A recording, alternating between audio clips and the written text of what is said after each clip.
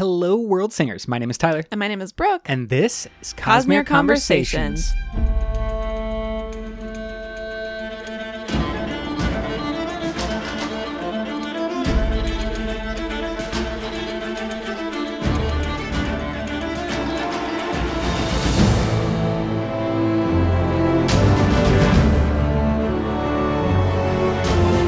Hello, all you lovely podcasting friends out there in the cognitive realm that exists, where our voices can just meet you wherever you happen to be in space and time. It is fantastic that you have returned for another episode, because last week we talked all about magical crossovers in the Cosmere and what we think could exist in the future of the Cosmere. This week we're back with a sort of part 2 to that exploration, looking at fabrials and magical technology across the Cosmere. Every time we were speaking last episode, there was a possible tangent that we could go down where we would be discussing fabrials instead of the pure magic systems that we have come to know and love. Yeah, once you start throwing fabrials into the mix, it just completely changes the game.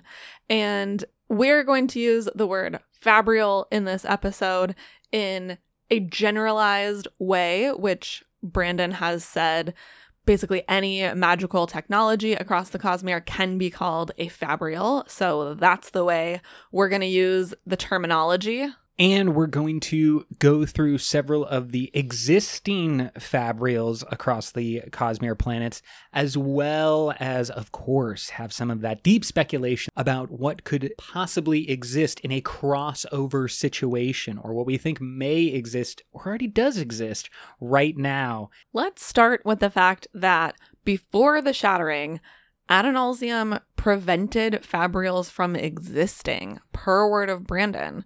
I think that makes a lot of sense because fabrials, like we said, just unlock so much potential for power and power abuse, maybe? Yeah, power abuse, definitely. It's like hemalurgy taken to a logical conclusion of just like a lot of abuse potentials and manipulation potentials. What I find interesting is that maybe the prevention of fabrials by Adonalsium is actually what set the 16 vessels that would become shards plus Hoid on their path of like, hey, we're scientists. I don't know. This is all speculation. Yeah, just like, don't restrict the power. Exactly. Don't restrict the power. Stick it to the man. We know that you're doing something restrictive and we want to prevent you from doing that. And so we're going to invent a fabrial that breaks Adonalsium. Yeah, I think in like a more general way, my sense is that that was the feeling behind the shattering of just like, why is there this one being with all the power and like the ability to dictate restrictions and whatnot? Smash. That's exactly That's the sound what of Adonalsium shattering. Just smash. Like a Hulk smash, but softer, more gentle. Smash. And so we had no fabrials or investiture-infused technology before Adonalsium, and then we have basically a bunch of different planets that are somewhere on the timeline of their invention and use of fabrials. Let's start on Roshar, which is probably the first place we think of when we hear the word fabrial. Home to the Artifabrians, as well as the mother of machines, Navani Kholin. Yes. There are a few different types, iterations we gotta sub-break this down. Yeah, on Roshar, because it seems like the OG fabrials were Spren fabrials created by higher Spren manifesting as a quote-unquote like machine. We see them as the ancient soul casters rather than as a shard blade in the physical realm. Yes, this was a important revelation in Rhythm of War that the old soulcasters, the ancient soulcasters, are akin to Spren locked as shard blades. They are just locked in a different form, and that form then allows for functionally any individual, but in Rosharian history it's been heavily restricted to who can use those soulcasters. Yes. But those soulcasters are the ones that also will transform the user Yes. over a long period of time, which we see in one of the interludes of the journey into Amia that then Dawn Shard picks up on, because like that journey was lost. They sent the Soulcaster and now it's gone. And so there's a whole bunch of potential, and we do see this on screen.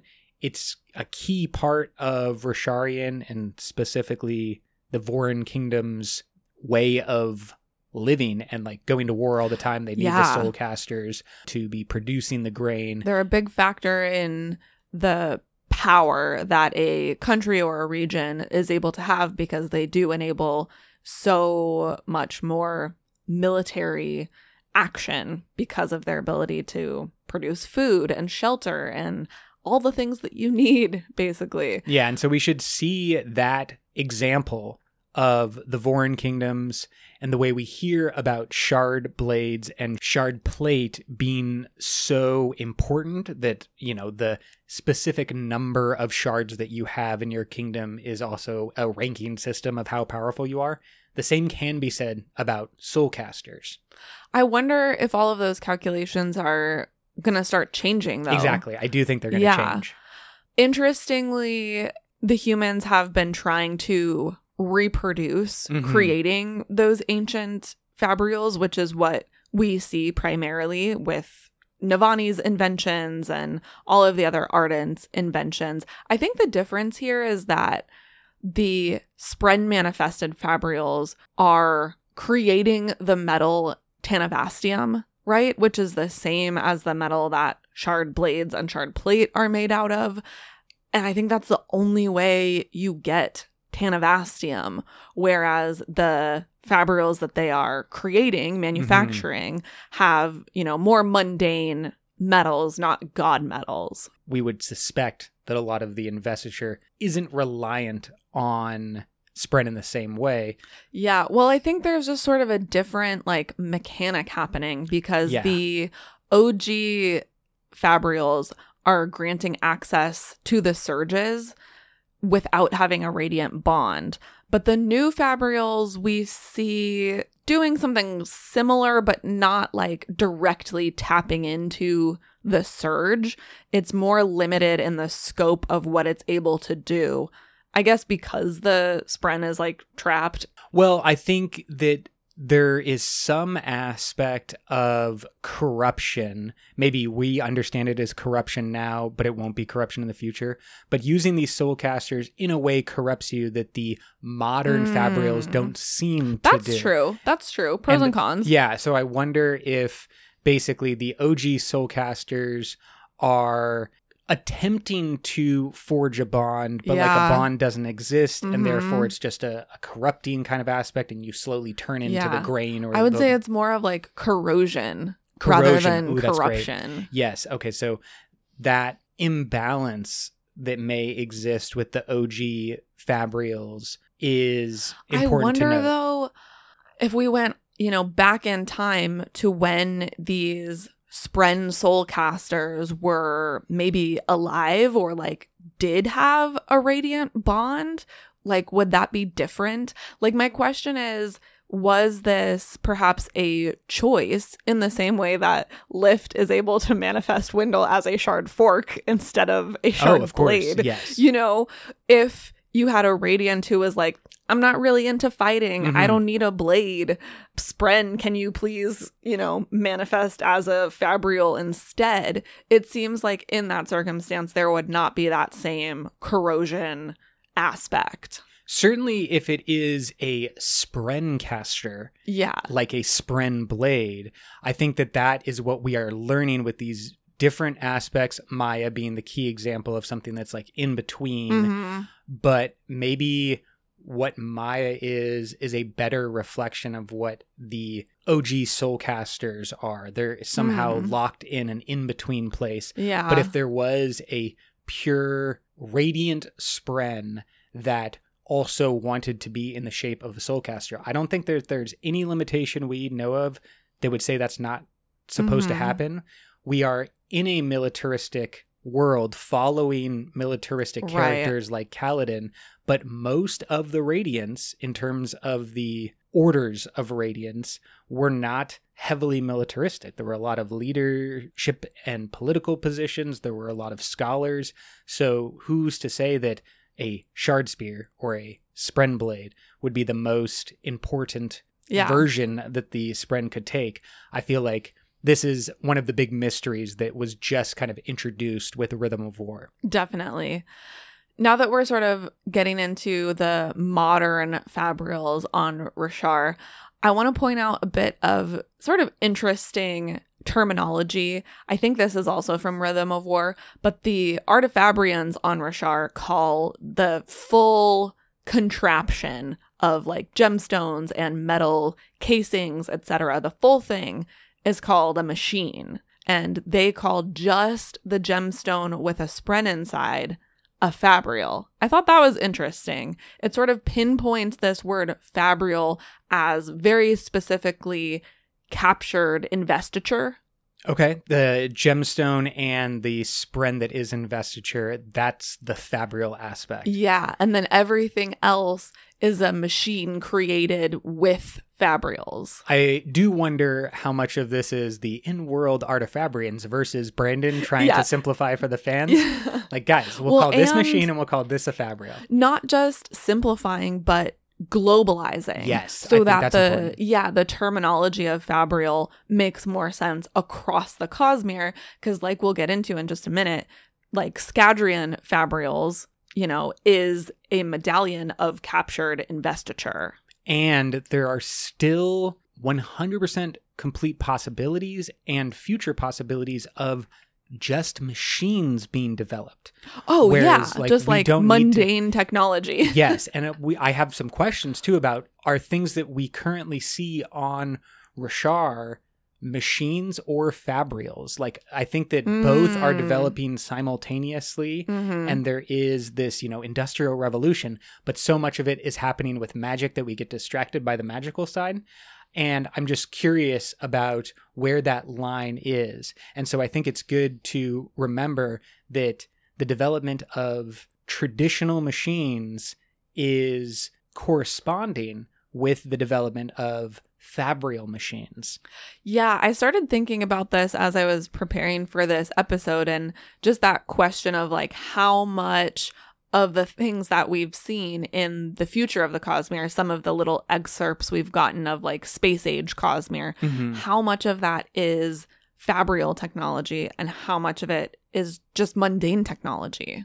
When it comes to the modern Fabrials on Roshar, we do know that they are unlike the OG Soulcasters because they use lower spren. Yeah, that's important. Yeah, trapped inside of the gemstone to fuel the Fabrial. And that might have more to do with the more limited effect of the new Fabrials, where it's not tapping into like the full surge because it's using a more limited spren. And while we don't want to necessarily go into a deep dive on the exact number and different types of Fabrials that exist, there are these categories that the scholars and Artifabrians, and I think Navani specifically, makes mention of: the attractor and repeller Fabrials. And we know that they can manipulate those different aspects of the Fabrial by manipulating the different metal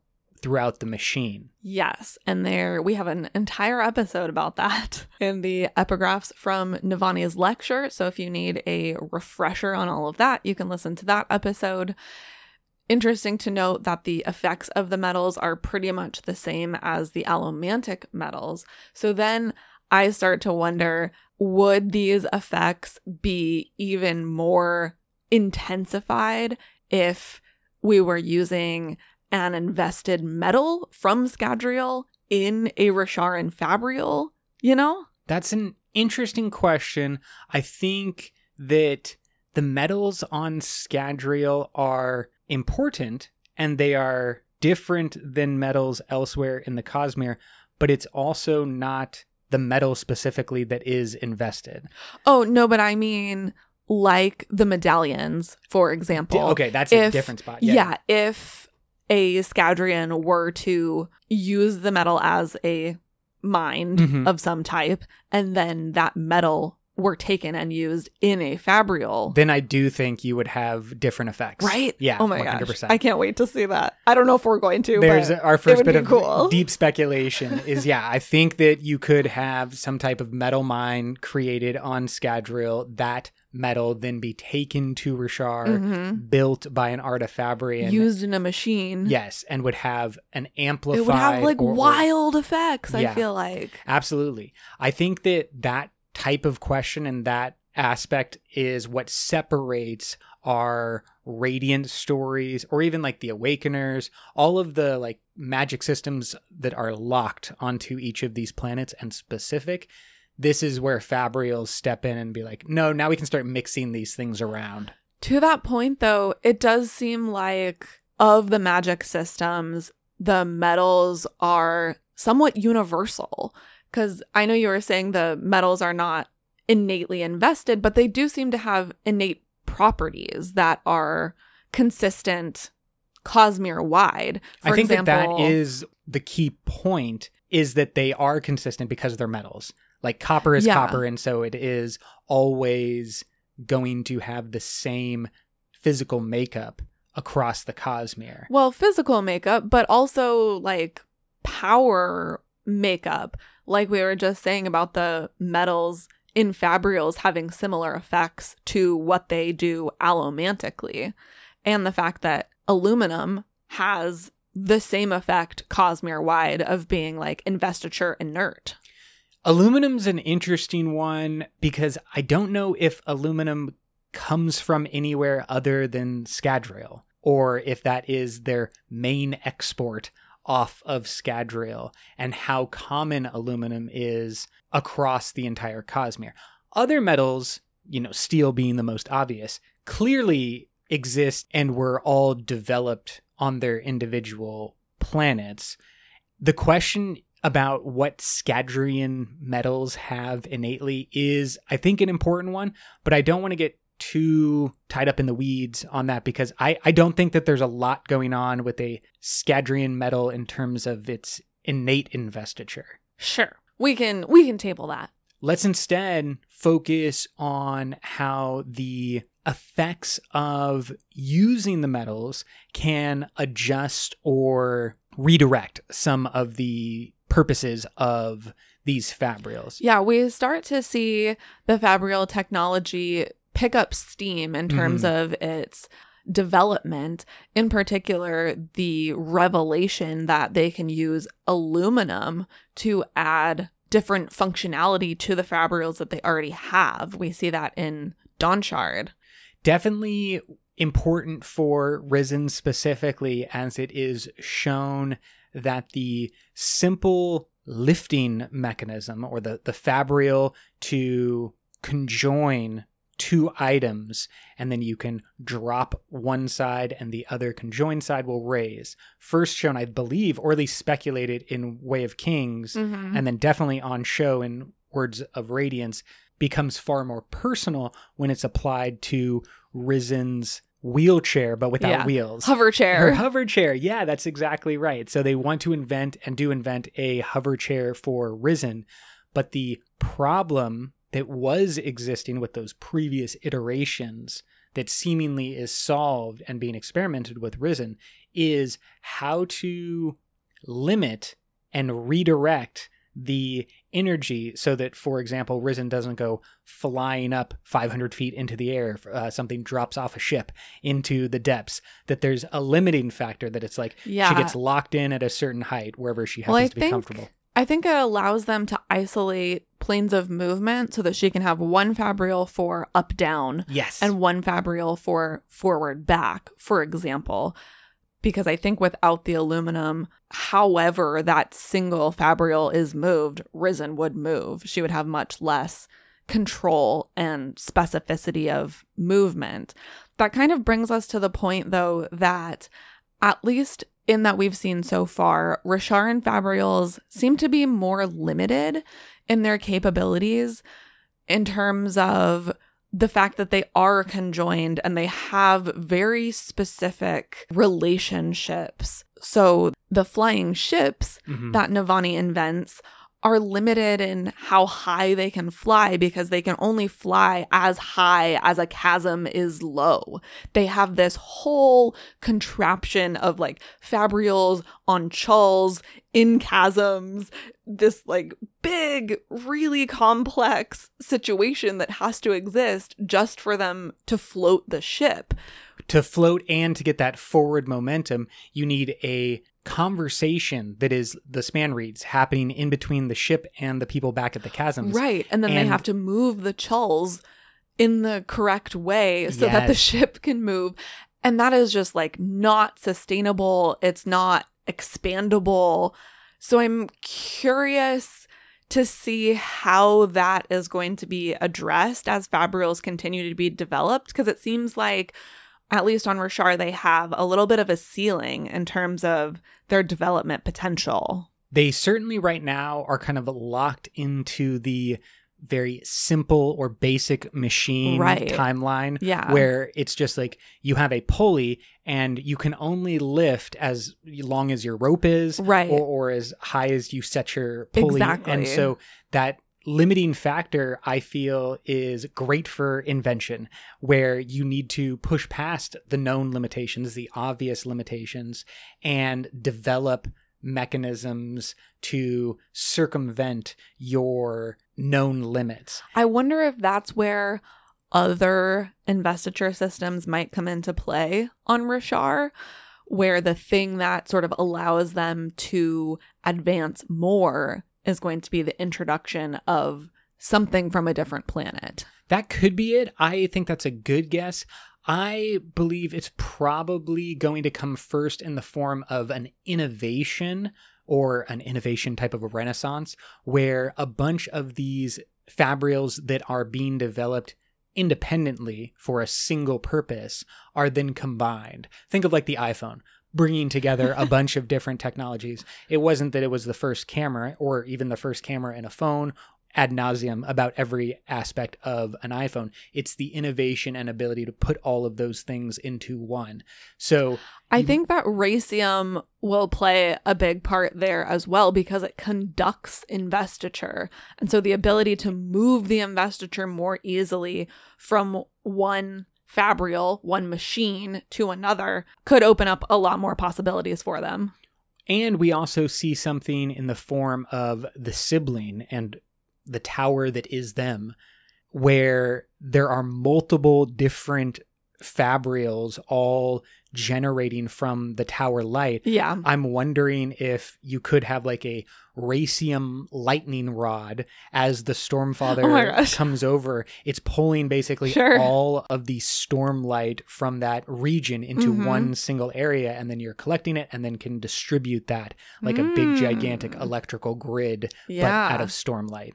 Dang. It seems like they would want to reverse engineer the tower, that big fabriole, but then does that damage the sibling? Are you like breaking apart their body?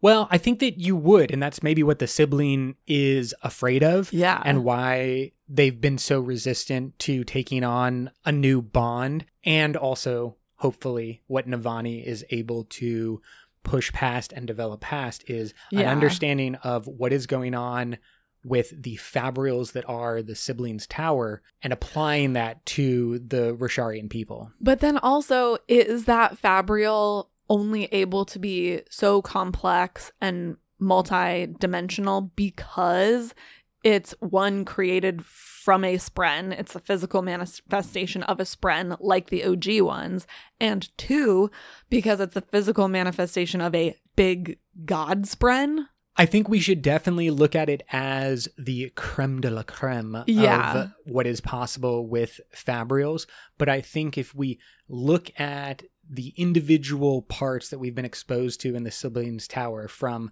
the lift structure to the fields of agriculture that were possible high up in the mountains. Yeah, temperature control. Temperature control, exactly. And then you have communication lines spread out through the tower. All of those things can be broken down if you can reverse engineer and pull them all apart. Then you could maybe put them back together in separate pieces, hopefully with a lot more understanding when you have the sibling helping you out in that regard directly. And when it comes to the mother of machines in Navani, she has shown off and developed a couple of fabrials of her own invention, or at least her team's invention, and kind of putting what they are learning to the test, and also making some more militaristic things. In Rhythm of War specifically, we see the pain reel glove that was first introduced to remove pain. Like you could take out the pain of a bruise, but then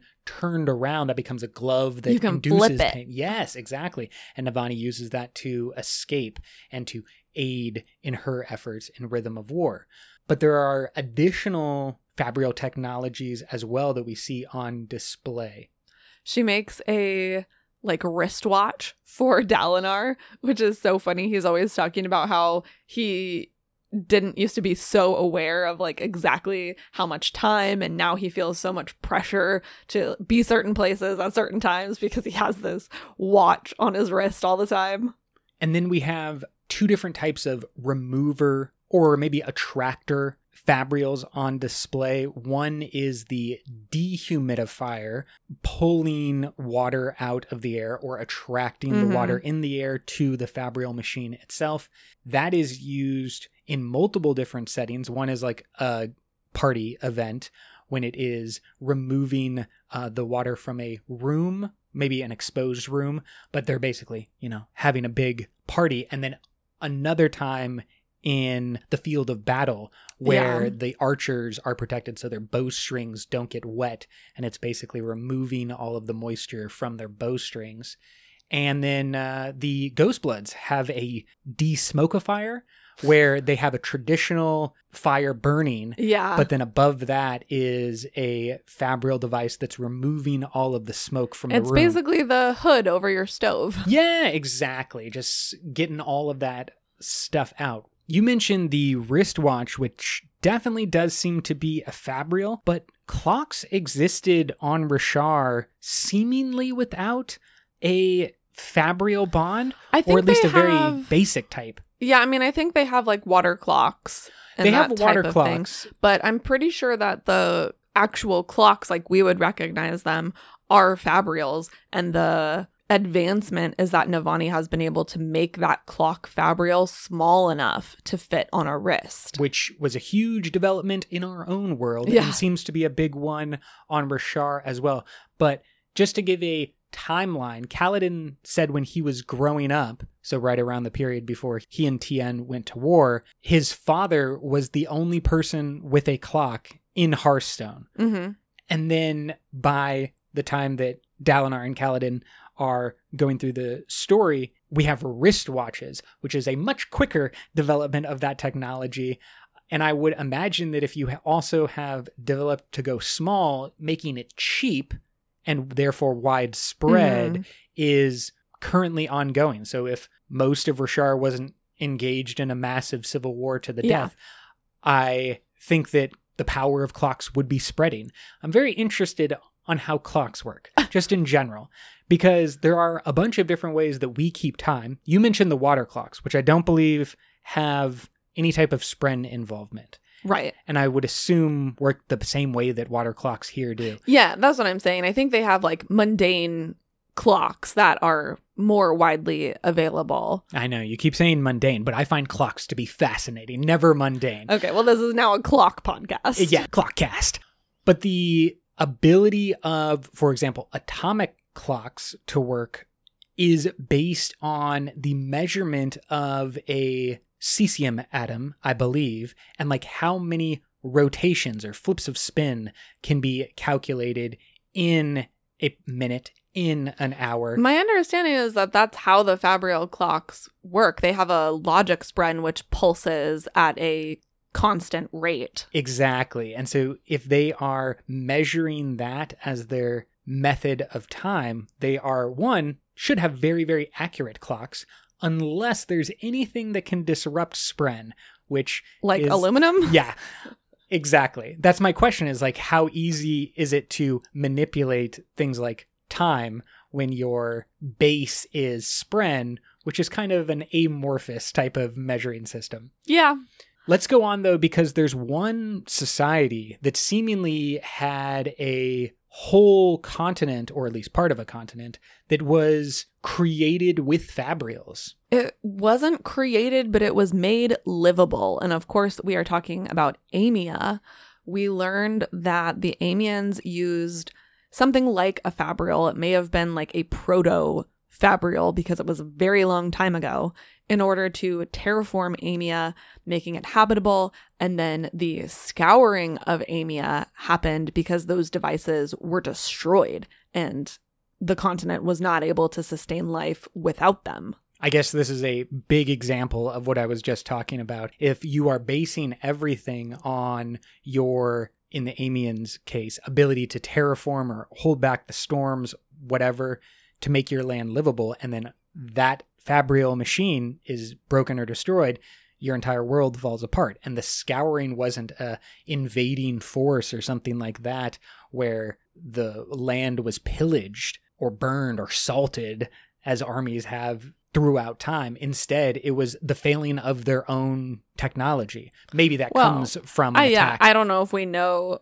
whether or not the devices were purposefully attacked. We don't know if they were purposefully attacked. I mean, that's what it sounds like to me in what we have heard about Aimia and the scouring of Aimia, that it was a aggressive or like vindictive thing that happened, that people didn't like Aimians and wanted to get rid of them and then found an easy way. Yeah, and I'm curious if it is because specifically of these proto-fabrials that were clearly very powerful that they were then the target of aggression. For example, the people who came from Ashen landed on Shinovar, we know did that with some type of magical technology, and their society on Ashen was at least somewhat technologically developed, did something cataclysmic, and had to flee Ashen.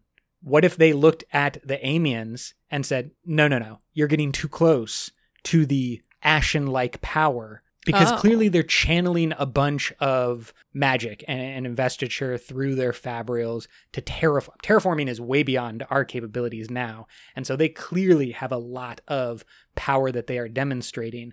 And what if it was a recognition of like, you're going down the path of darkness and we need to stop that ahead of time? That's an interesting idea. All speculation, total speculation. But I at least want to introduce this idea that with fabrials may not be all good. As they continue to develop, there is a risk inherent in these possibilities, which we hear reflected as the bondsmith unchained or the radiance unchanged from their oaths, is that there needs to be some type of limiting power, and maybe fabrials circumvent different limiting powers. Let's move on to Scadrial, where we also see some cool magical technology beginning to develop when our heroes from Elendel come into contact with the southern Scadrians, who have Etmetal / Harmonium, which is powering their airships, and they have the medallion technology,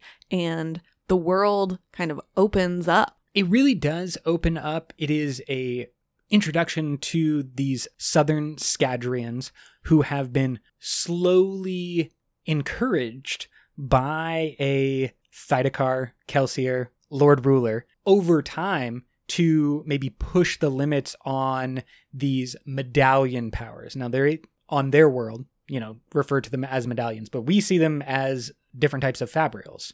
And yeah, they're originally given this technology by the Lord Ruler. I forget what they actually call him. I think it's like the Sovereign or something, to basically save their lives when the whole Catacendra happens and the climate of the whole planet changes and they are suddenly freezing to death. That is why they get the medallions, to keep them warm, and then they figure out a bunch of different ways to use that same technology. The medallion is functionally a metal mind that is then manipulated using Nicrosil. There's a specific way that they create the metal mines, and we should talk about a little bit more terminology in unkeyed versus unsealed metal mines. Got it. This is a great distinction. Yeah, an unkeyed metal mine is one that is not attached to a specific identity, but it still requires the user of that metal mine to be a Feruchemist of that specific metal. Specifically in Bands of Mourning, Wayne is able to use a unkeyed gold metal mine, but Wax cannot, because Wayne is a gold fairing, and Wax, even though it's unkeyed, cannot use that metal mine. Right. So it's unkeyed in terms of who uses it, but as a user, you still have to have the spirit web that allows you to tap that metal mine. It is likely to be easier to create an unkeyed metal mine, but therefore less useful. Right. An unsealed metal mine is one that can be used by anyone regardless of their spiritual DNA. So it's completely open. Anyone can use it. And that is what the Southern Scadrians are able to produce with some type of special technology or process that the Sovereign has enlightened them to, which is why we see Marasi being able to use the medallions, and even Wax and Wayne being able to use the medallions in the airship. So many of the Southern Scadrian medallions are unsealed, and it is the unsealed metal mines that are most important when we're speculating. That's the breakthrough. Exactly. When you can take an investiture source and have it not be connected to someone's spiritual DNA, all of a sudden you get the universality that makes technology so possible. It is not the big breakthroughs that are happening, with a single individual in a lab mixing up some concoction and be like, Eureka, I did it. It is the availability to the widest number of people that gets the subtle and small innovations that are happening every single second that then leads to the biggest growth when you have like a whole community or a whole world that are all able to mix and match and do what they want. And that's where unsealed metal mines would at least be possible. We don't know how quickly they will get. Plus, the addition of et metal or harmonium sort of stacks on top of that to allow additional abilities. Et metal is extremely reactive with water, so it's basically not able to be used either allomantically or hemalurgically because you would just explode. Yeah, even if you tried the water to burn and moisture of your skin is dangerous. Yeah. If you were to spit on it or anything like that, that's easily enough to make it combust. So I think that might be the engine for their flying ships and stuff. It's doing a combustion type thing. So that is obviously a huge advantage. And then we see the et metal primer cubes used, and it absorbs or reproduces and mirrors the powers being used in its vicinity. So I think the combination of those primer cubes, the ability to have et metal in your technology, plus medallions that are able to store specific things and then distribute that power, what a freaking powerful combo. Yes, it does seem like while Roshar is the current home of Fabrials, Scadrial has the most potential for Fabrial technology. I mean, just the difference in the flying ships on Scadrial and the flying ships that we see on Roshar. The Rosharan ones are so much more limited in what they can do versus the ones on Scadrial. They're so much more limited, and it took the combined resources of many different groups all working together in order to come up with this, whereas the flying machines were developed by the inferior people on Scadrial, the ones without access to all of the technology at Elendel and all of the resources there. They basically, cobbled together a plane, whereas the blimp thing that the Rosharians developed was all of their possible work, all of their smartest people, huge chols and all of this stuff working left and right. And then the Scadrians are basically Tony Stark in a cave making the Iron Man suit. And then the Rasharians can't even recreate a basic one. I think that's right. But I think we also have to be careful of like our biases in perspective because we've spent so much time with the Elendelians. Of course. You know, we think of the Southern Scadrians as being in a cave, but I wonder if we went to the Southern Scadrian homeland, if it wouldn't be more like the Jetsons, you know, where you're like, oh, we thought they were cavemen, but actually they're incredibly technologically advanced and we are the cavemen.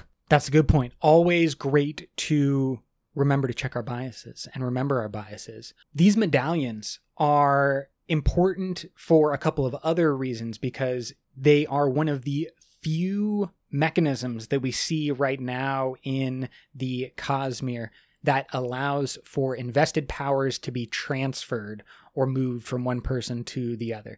The other similar type of technology or fabrial that we have is the honor blades, which have, you know, a bestowed ability as well. Right. You pick up the honor blade and you have the powers of that to tap specific surges. Yeah. Yeah. And I think now this sort of brings into question my earlier statement that the medallions are unsealed metal mines. It might just be that they're unkeyed because what they do is they use Nigrosil, like you mentioned, to store the ability to use investiture, which then allows whoever is wearing it like to be a Feruchemist to tap the other metal. So it might be that they're just unkeyed, not unsealed. I wonder what the difference would be. I guess you would just only have to use one metal instead of two metals. Yeah, the double ring that exists in the medallions is what you're talking about. And the first ring is always Nigrosil that we see. And that might just be their most basic version of a medallion. And they keep the good medallions for themselves, the ones that are unsealed. Oh, whereas like the unkeyed are their common medallions that are everywhere and more universal. And maybe that was the first thing given to them, as you were saying, by the sovereign Lord Ruler.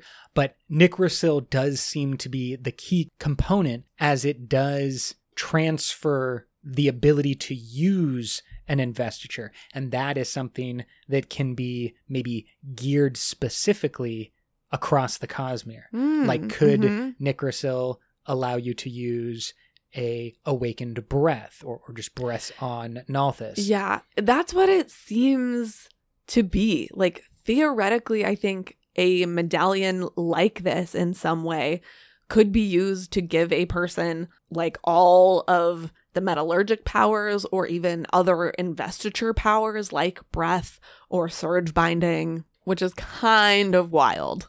Oh, it's insanely wild, but I do think that all of the basics are in place right now. Yeah. And when it comes to how these things will be used in the future, we obviously are going to get the Lost Metal, the fourth book in Era 2, this fall. But I think that we should also look at the characters that are being introduced as fundamental to the future technologies on Scadrial. We've briefly talked about this theory of mine previously, but the basic idea is that in Era 2, we look back on the characters like Vin and Ellen, and they are, you know, near godlike figures or figures of importance in history, and we should see the characters now going to be seen that way by Era 3 and Era 4. Specifically, I think there will be a origin story of technological and industrial revolution that is built on the backs of the characters we have right now when it comes to space travel and the ability to fly, and like how the ability to fly will change Scadrial so much. I think that you have Wax with his weight and mass changing, as well as his steel pushing for some propulsion, but more the mass manipulation. You have Marasi and Wayne, who are the two time manipulators. That's really important when it comes to long-term space travel. You have the gold compounder in Miles' 100 Lives, obviously, but when you look at their powers as a collective rather than the individual that they are attached to, it becomes clear that if you had each of these things and were able to metal mind your way into each of these things, you could accomplish a great deal more than any of these characters are able to do now. Yeah, I think that that's true in terms of recognition in like a meta way for us as readers to get a close perspective of these specific powers. I don't know if I think in world these specific people are going to be recognized as like technological innovators, because they're not really doing a lot of technological innovation, but they are interacting with other people in the world sort of in the background who are innovating technologically. The Tesla sort of reference. Yes, and, the inventor. Yes, the inventor. And Renette, even with her gun, bullet, technological inventions. So there are other people in the world who are starting to put like magic and technology together in interesting ways. Let's move on to some of the planets that we don't see as much Fabrial usage so far, like Cell. For a second, I was like, well, Scions, obviously, like Scions are Fabrials, but Scions are not really Fabrials. They're more like Spren. And I don't know if you would count like the Scion inside of the box as a Fabrial, maybe. It's sort of like a Sprenage gemstone. Yeah, and you're referencing specifically the walkie-talkie device. And I think that that is a Fabrial, while the Scion itself is a Spren. Mm-hmm.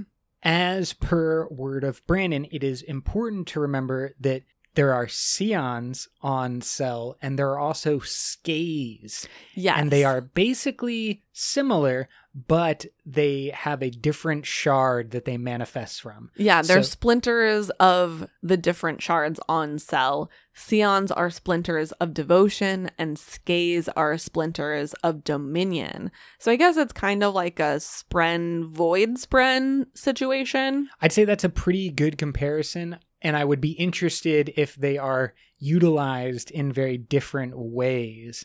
Like, for example, maybe Scions are more useful in one type of Fabrial and Skays are more useful in another. Or maybe they don't like to be dominated in that type of way and they just refuse to work in Fabrials. That would be an interesting kind of split or difference. I also wonder if you could get Scions or Skays to manifest as god metals.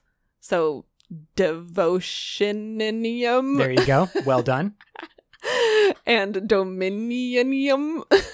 That's the really fun one. That's an interesting question because of what we talked about previously about the OG soulcasters and the way that they operate differently. And so could you get a god metal Scion Fabrial for some purpose? That's an interesting question. Yeah.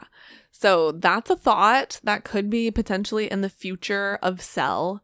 And then, of course, if we fast forward on Cell, we get the Aerie, who we see in Secret History, this group of people from Cell, from, it seems like, Elantris. And they have a couple of interesting Fabrials. It's unclear if they actually originate on Cell or if they are the result of having interactions with other planets already, because we know that there is and has been interplanetary exchanges.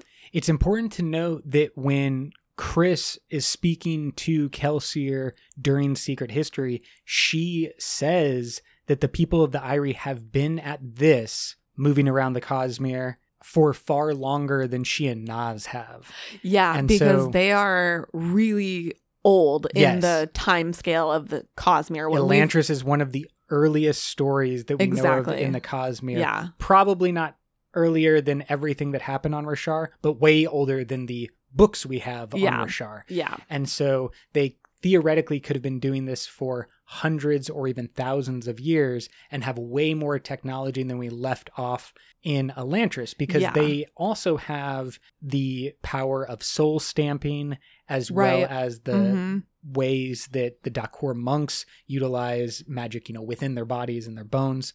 So I think that there are lots of potential Fabrials, I could definitely see, a soul stamping plus Scion type of device that is, you're able to control exactly what outcome you want. If you have a really good soul stamper and they stamp the metal and it says, I am a device that does XYZ, and then you fuel it with a Scion, or maybe the Scion is needed as a connection still to devotion and dominion to like channel the investiture, something like that. So it keeps the soul stamp reinfused. Yeah, I think the abilities of the Scions are still in question because Very much as so. far as we've seen, they are basically slaves to the humans. And I wonder what their capabilities would be without that.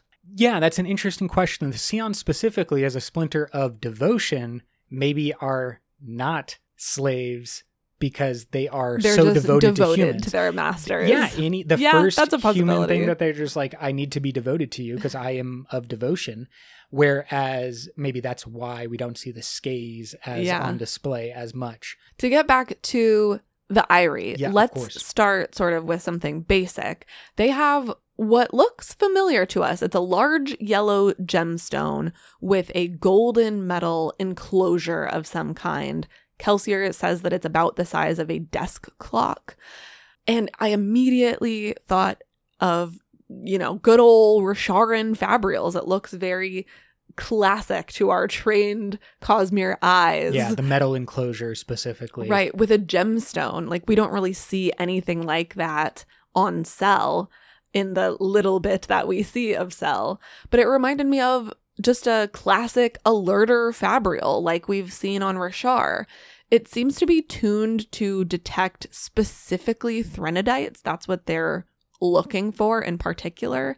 And it doesn't alert them as to the presence of Kelsier. So that's interesting. We don't quite know if that is because it requires a certain type of programming. Right. Or if it is because Kelsier is no longer of the physical world and he's only a cognitive shadow. Well, they're looking for cognitive shadows, but yeah, the Threnodite shadows are cognitive shadows. So you would think if it was just trained to notice cognitive shadows, it would notice Kelsier.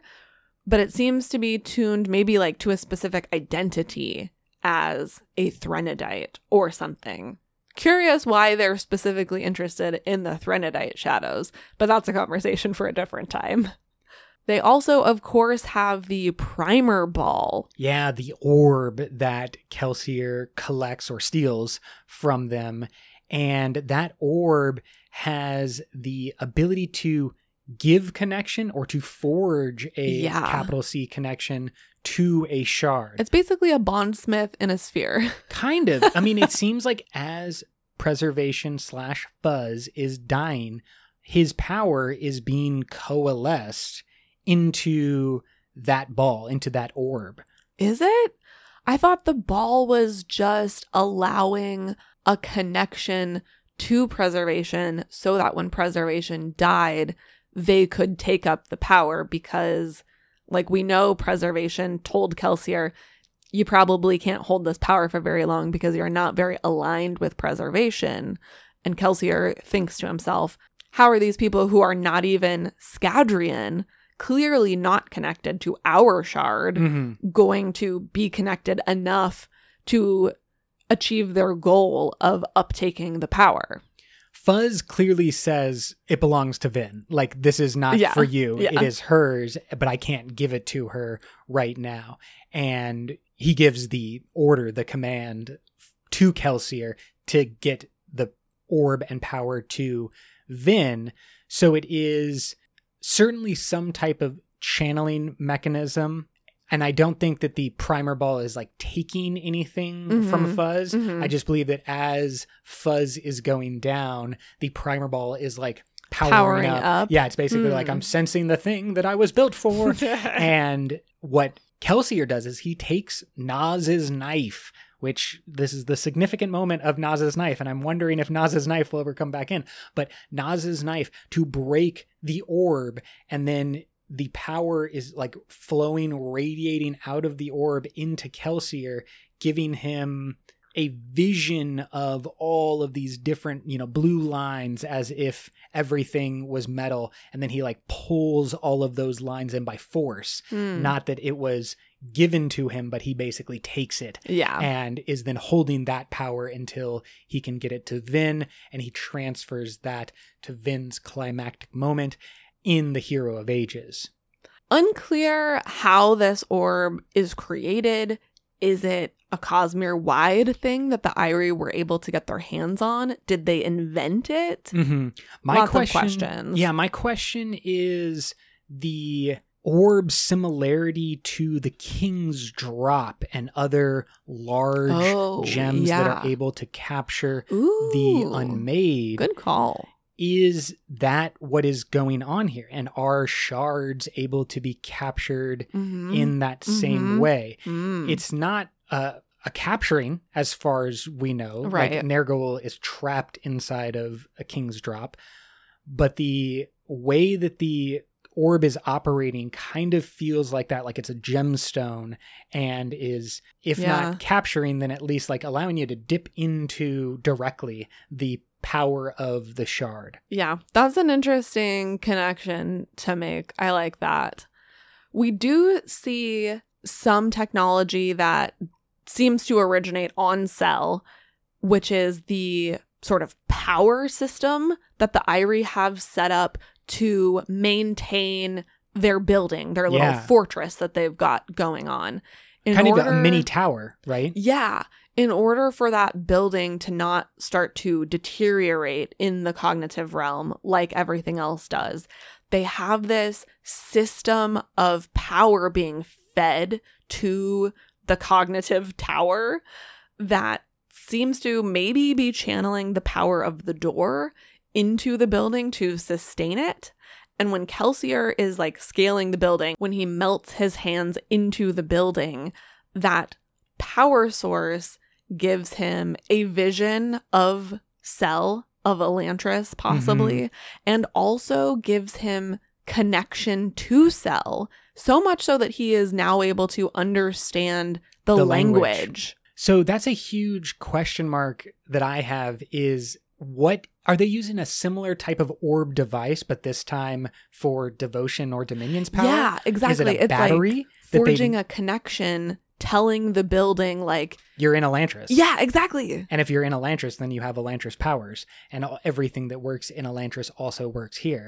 So is it something like a tunnel back to Elantris, or is it like the orb seems to be as a battery that can be moved around? Because that provides more. I think it's more like a tunnel or like electricity lines that are, I think that's, going back to Elantris and channeling that power into the cognitive realm, into this tower. I agree. But obviously I want a battery for our future of the Cosmere, because batteries are great. If you can just plug your Fabrial into whatever magic orb you need for infinite tie directly into the shard of your choosing, you could just have a Tesla battery pack of every different shard, just all 16 just on display, and whatever time you need one, you just plug right in. It's curious that we don't see any soul stamping specifically in these technologies, because it seems like it would be easier to just use a soul stamp and be like, now you think that you're in Elantris, or, now you think that you're connected to preservation. Like, I'm going to rewrite your history to think that you're Scadrian. And so we don't even need this orb because we just created the connection. So I'm just curious as to why we don't see that technology being used more. We do know that soul stamping is limited in its applications, in that it literally needs to be like stamped every day if you're doing something complex. Yeah. And so it's intensive. And we also see that clearly there is a difference in the Rose Empire and Elantris in the way they treat magic, how apparent magic is for them. That could be large part because Devotion and Dominion are destroyed, and like Elantris is one of the only beacons left of what is completely possible, and everyone else There's is like... There's also just not a lot of inter-country communication. Yeah, and so that's what I'm thinking, is that if the Rose Empire and Elantris are basically around the same time, and then the far future for them is these Irie people in the cognitive realm that the Rose Empire loses. Like all the clashes of their past ends with the Elantrians being basically in charge. Or they're just still strangers, like the Elendelites and the Southern Scadrians.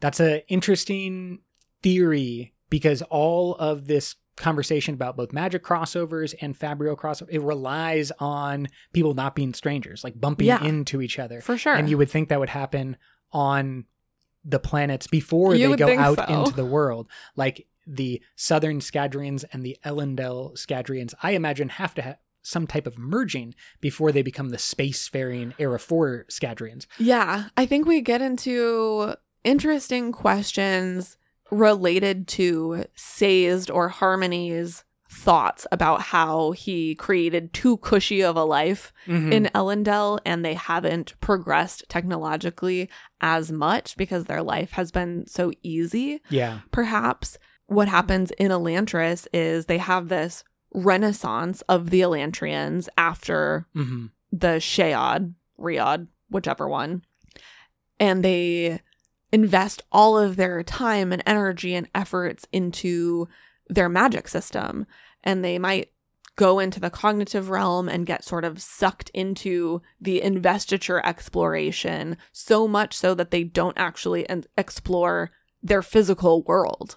That's really interesting as a, path that is so clear before them, like Elantris equals power. So go exploring down that avenue. Yeah, they're like, okay, what we need to do on now in the world around you. A la like the Matrix or Pendragon series, kind of, as a callback to those, where you just get so focused on the power that's directly in front of you that you miss out what's going on around you. Let's jump over to Nalthis, where currently, as far as we know, there's not really any Fabrials. Nalthis is one of the most interesting worlds because it has a apparent investiture system that is universal to everyone in breaths. At least in a small way. We have characters like Vasher and Vivenna Azure who are continually part of the ongoing stories, but we don't see a lot of what's going on in Nalthis. And we left them in what, compared to our world, would be a rather medieval or even like an ancient world. I mean, their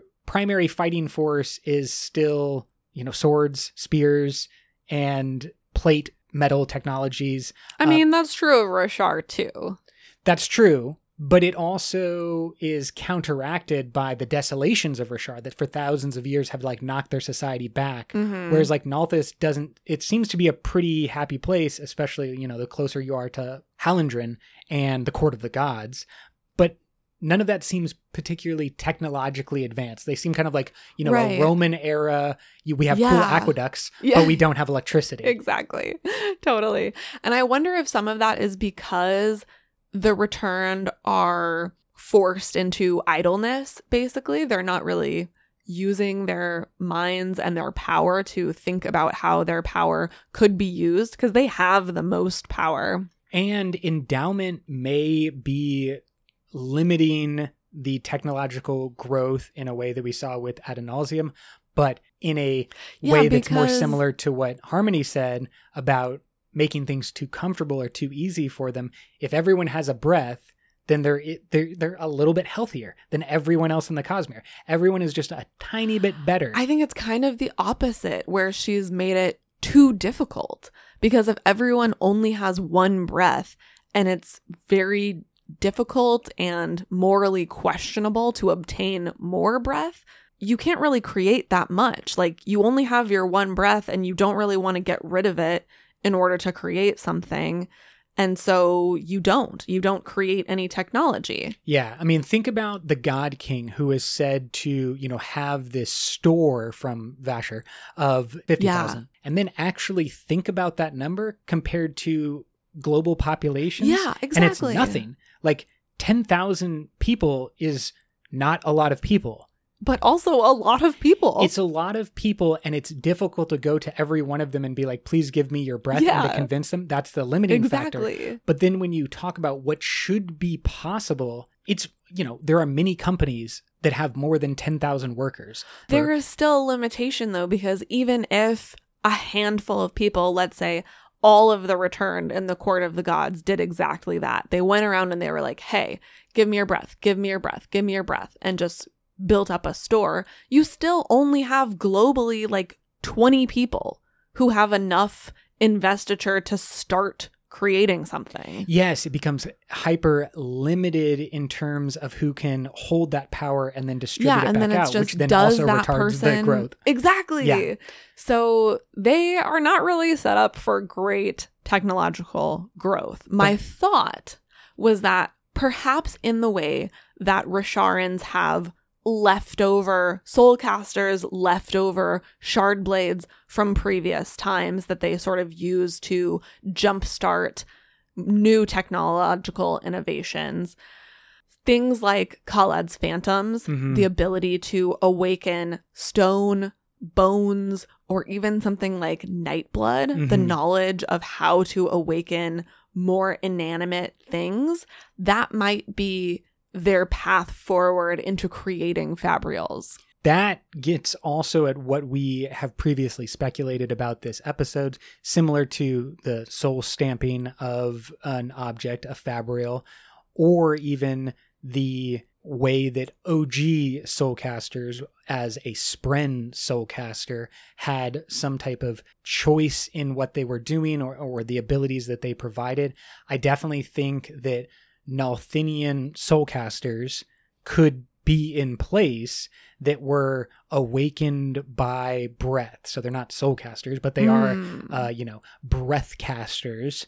And that if you had the ability to channel the required breaths into a machine and a Fabrial that was able then to continually operate on those breaths, that's what makes it different from something like Stormlight, is that breaths don't seem to decay or burn off in the way that Stormlight does. So you might be able to set up a more long-term energy source that is recycling breaths over and over instead of, because as far as I know, the way that breaths work is you can dump it into an object and it will just sit there forever. Yeah. And if you lose that object, you just lost your 100 breaths or whatever. Yeah. But then you can reclaim them. So if you put your breaths into a machine and the machine is able to operate, can it just go forever? I wonder if you would still need some interaction with Scadrial, though, to like be able to put your breaths into a mind of some kind in order for it to work, This is where we enter into the speculation part of the podcast.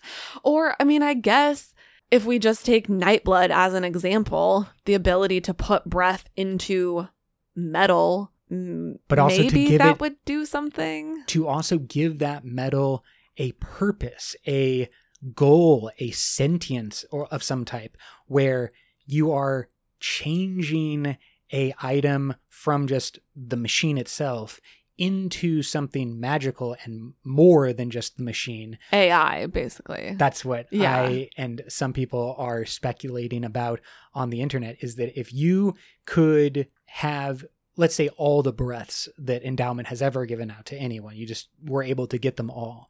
Could you dump that into a computer and turn it into an artificial intelligence that is more capable or as capable as any being throughout the Cosmere? That seems like that would be too difficult if it took, I think it's 50,000 breaths for Nightblood to be created. And Nightblood is a very simple machine on the scale of computers. I just don't see how it would be possible to effectively create even something like a calculator with breath. I think that there are lots of questions in a theory like that. However, a simple calculator or even a simple computer really is just a system of ones and zeros and yeses and nos, on and off switches. But they don't have that. They just have all they needed to do is develop the switch that, instead of taking electricity, takes breath.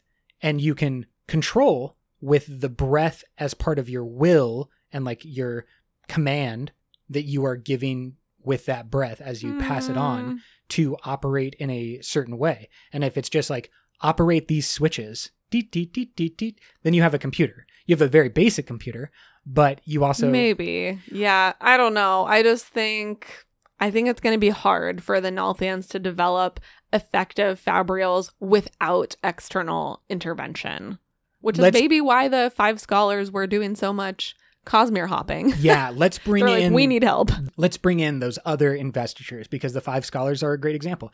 They've been jumping around a whole bunch, but seemingly have only brought kind of limited versions of technology back. If they start bringing Fabrials, if they start bringing the Scadrian medallions to Nalthis, that's when I think the Nalthinians go from a rather limited planet to one of the most important, because they also have something that none of the other planets that we know of has, which is a shard completely isolated, protected, seemingly unaffected by the larger war of the shards, and someone who's been doing it for the entire time. This is true. My question that I just thought of as you were talking, if you have instances where, let's say a person has 100 breaths, they put it into a cloak, they leave it there, and then they die, that power, that breath, is not being returned to endowment. And so endowment in some way is constantly becoming less and less powerful. Yes, which puts her at a very vulnerable place when we know that the Cosmere is about to get a little cray-cray. That is true. Nalthis could be the site of a major shard loss. She's always weakening herself. Yeah, like if you're going to attack a shard, I would attack her. Dark speculation, but I do think that is important. What may be a workaround for that type of danger is basically, how do we either unkey or unseal breaths? Yeah. And most importantly, how can we take advantage of compounding? We talked a lot about compounding as a power hack in our last episode, giving a Feruchemist about 10-fold increase minimum on their faring power of choice. But what if you can, using maybe Nigrosil, maybe a double medallion, Nigrosil with Nigrosil around it. So you have the ability to become a Feruchemist of Nigrosil, which sole power is to store investiture. But maybe you can double tap that in some way. So you can put in one breath and get more breath out of it, and basically create, as user Tribmos on Reddit said, an investiture conversion engine. I'm going to do it in old-timey announcer voice. A wonderful product from Venture Industries lets you store investiture of any form into Nigrosil pellets for long-term storage. Tap that energy and get it back tenfold. Wonderful. A joke, yes, but an ability that may exist. Nigrosil storage devices. And you have the Nigrosil serving like a battery, and you have people that are, their job, dump investiture into those Nigrosil batteries. Then if you can move either the battery itself around or figure out a way to convert your investiture, so Scadrian investiture, into Stormlight or vice versa, you might be able to tap into investitures that are not of your choosing, and therefore giving you more power in a world like Nalthis where the power was limited. Yeah, which is what I was saying earlier with the medallions. However, I think that there is a little bit of confusion in terms of, does Nigrosil store like pure investiture, or is it only storing the spiritual DNA aspect that turns you into someone who can use investiture? If you store some kind of Scadrian investiture in it, usually metal mines are storing like a specific thing. What does that look like if you then take it off world? I don't know. There's a lot of questions there. I think Scadrial specifically is hard. Let's do the two that we know exist and someone has already figured out the conversion, which is Vasher. Vasher has figured out a way to convert Stormlight into the necessary breath for him to remain alive as a return. That's more like 1-to-1 to me, though, because Stormlight is like pure investiture that is then used for specific things, channeled through the Spren bond. But we also know breath is also more of like a generic pure investiture that can be used in a specific way. So those like two pure things, it seems to me, are more compatible, like blending two liquids together. Whereas the investiture on Scadrial seems to be so specific and limited by the metals and the specific things that the metals are able to do, that I question how that specificity would be generalized to be able to export. I agree. I think that Scadrial and Sel, as we talked about, probably also Taldane in a lot of ways, are more geographically limited. Mm-hmm. We know that Stormlight on Roshar can't be easily taken off planet. Basically, as you try to move it away from Roshar, it drains faster and it burns off faster. We know that Vasher has at least arrived, and Azure seemingly have arrived on Roshar with breaths that they then continually use. And that Vasher specifically has figured out some ability to convert. Is that because he's a returned? Is it a 5 scholar type of discovery that he made? Or is it innate in Stormlight and breaths just being very close in their power source? That's my sense. I think that those are all good questions, but I believe that Vasher is the example that we can at least hold up and say conversion of some type is possible between these two things. And therefore, if you can bring a Fabrial invented on Roshar, let's say just the dehumidifier to make it easy, but a clock would be great too.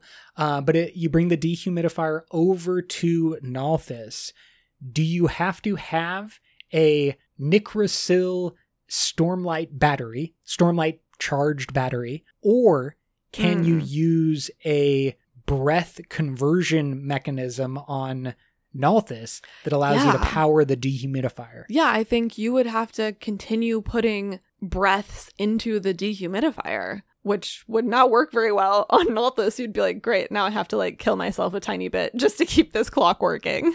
Just to keep the clock working. That would be a real bummer. You'd do it once and then be like, well, neighbor, please come over and power my clock because we each only have one breath. And so this clock is only alive for like 2 days. That limitation on the investiture of Nalthis is clearly why the Ghostbloods and Thydakar are working so hard to figure out how to get Stormlight and maybe Spren off world. Like, obviously, if you can figure out how to export something like a Stormlight battery, a gemstone that can hold Stormlight for a long period of time, like those perfect gemstones, then yeah, you got a cash cow there, because places like Nalthis are going to be like, oh, thank God. This is so much easier than having to corral every neighbor on my block to like do something very simple. Yes, or funneling everything into the god figures. Right. And that, to me, is why Nalthis is one of the more interesting worlds and why we are constantly clamoring for the sequel to Warbreaker. Yeah. But also why I think Brandon is pushing it off is because once some of these elements are introduced, a new power source, a non-breath power source, or maybe a way of amplifying a single breath, figuring out redundant machines, all of these different options that we've talked about. Once they figure that out, then it becomes like a off to the races, Cold War type of situation where everyone is kind of competing as quickly as possible. And we see that there may be some pieces of the Nalthian puzzle missing as well. We've heard that in the Warbreaker sequel, they're going to meet up with another one of the 5 scholars who there's like rumors that he has some awakening knowledge that hasn't been public knowledge before. So it could be that in that book, they go and they learn a bunch of new stuff that's going to kind of crack open the Nalthian magic system in ways that we currently don't know of. Like the ichor alcohol as a source of kind of magical mojo, but to keep that magic rolling, they use the ichor alcohol, and a more potent version of that. When it comes to building all of these machines, we're talking a lot about power sources, but there are additionally things like oil used for lubrication in a machine. Yeah. And if you had something like ichor alcohol, theorizing, but like a perfect lubricant that could keep your gears in a frictionless or near frictionless environment, that then could maybe allow Nalthis to become the mundane technology powerhouse. Like the best technologists could be on Nalthis. A power source could come from Roshar, and the Nikrasil or the metal mines could come from Scadrial. I think Nalthis is going to be darker, honestly. I think their quote-unquote machines are going to be innovations in lifeless technology. So they're just going to keep innovating on like how to mobilize dead bodies and give them powers and like use human bones inside of stone and things like that. You do that for a while, but then eventually you invent a robot. Like there's exactly. They'll get to robotics at a certain point. They're not just going to keep zombies going around. Yeah, I mean zombie army, that's pretty powerful. Zombie army in stone that can like not be destroyed. Very powerful, unless they're fighting Rosharans who have shard blades and will just slice right through stone. Slice, slice, slice. More difficult if there's a bunch of drones flying around and just dropping bombs on people. There's a lot of great speculation about what happens in the far future of the Cosmere. We have had a couple of episodes on that, and specifically, if you want more of this, I suggest our mini episode on the Six of the Dusk sequel, where we talked a lot about the Scadrians and Rosharian spacefaring people. But I want to go through a couple of possible bits of far future technology that would rely on some of these fabrials we have talked about today. In that Six of the Dusk sequel, there are several different technologies that the ones above are using, including things like a investiture detector, or maybe alerter. Something like that. And when it comes to how they move around the actual physical space in between the planets, we have talked about maybe a time dilation or a combination of all of our Era 2 individuals helping to fuel a space race. But there is another fictional series, the Mass Effect series, that may have an answer to this problem. In that series, there is an ancient technology left by a spacefaring race that is called the Mass Effect Relay, and it eliminates a ship's mass and then allows you to be flung across the universe like a bolt of light. And so it kind of eliminates all your mass and throws you out like a beam of light to another relay where then your mass is recreated and you've just jumped. Yeah, I mean, that's kind of how they use the medallions for the Southern Scadrians. They store mass in the medallions to allow the ship to get lift. Exactly, to alleviate the weight. I think if this was taken to an extreme, you could theoretically have something like a Mass Effect relay. Your ship goes up into an orbiting type of space station. Your weight is nullified down to nothing. You become completely weightless. Maybe throw on some speed boosters or some frictionless things, and then boom, you get flung across the Cosmere. And then there's this question of like what becomes valuable in a far future with all of these crossovers, with fabrials, with batteries, with Nikrasil. What then remains as something that is valuable? Yeah, I think if we stay on First of the Sun, the Aviar are one of the things that is unique and may become like a luxury item in the Cosmere marketplace, because they are unique and unable to be replicated anywhere else, at least so far as we've seen. And we speculated a little bit last time about the ability to cultivate the bacteria on other planets and like potentially create other types of AVR. But at least for what we've seen so far, they seem to be highly sought after, and maybe that is due to their uniqueness. Let us know what your favorite Fabrial is, and what is your best speculation for future Fabrials in the Cosmere. Definitely. Hit us up with those. And until next time, life before death, strength before weakness, journey before destination.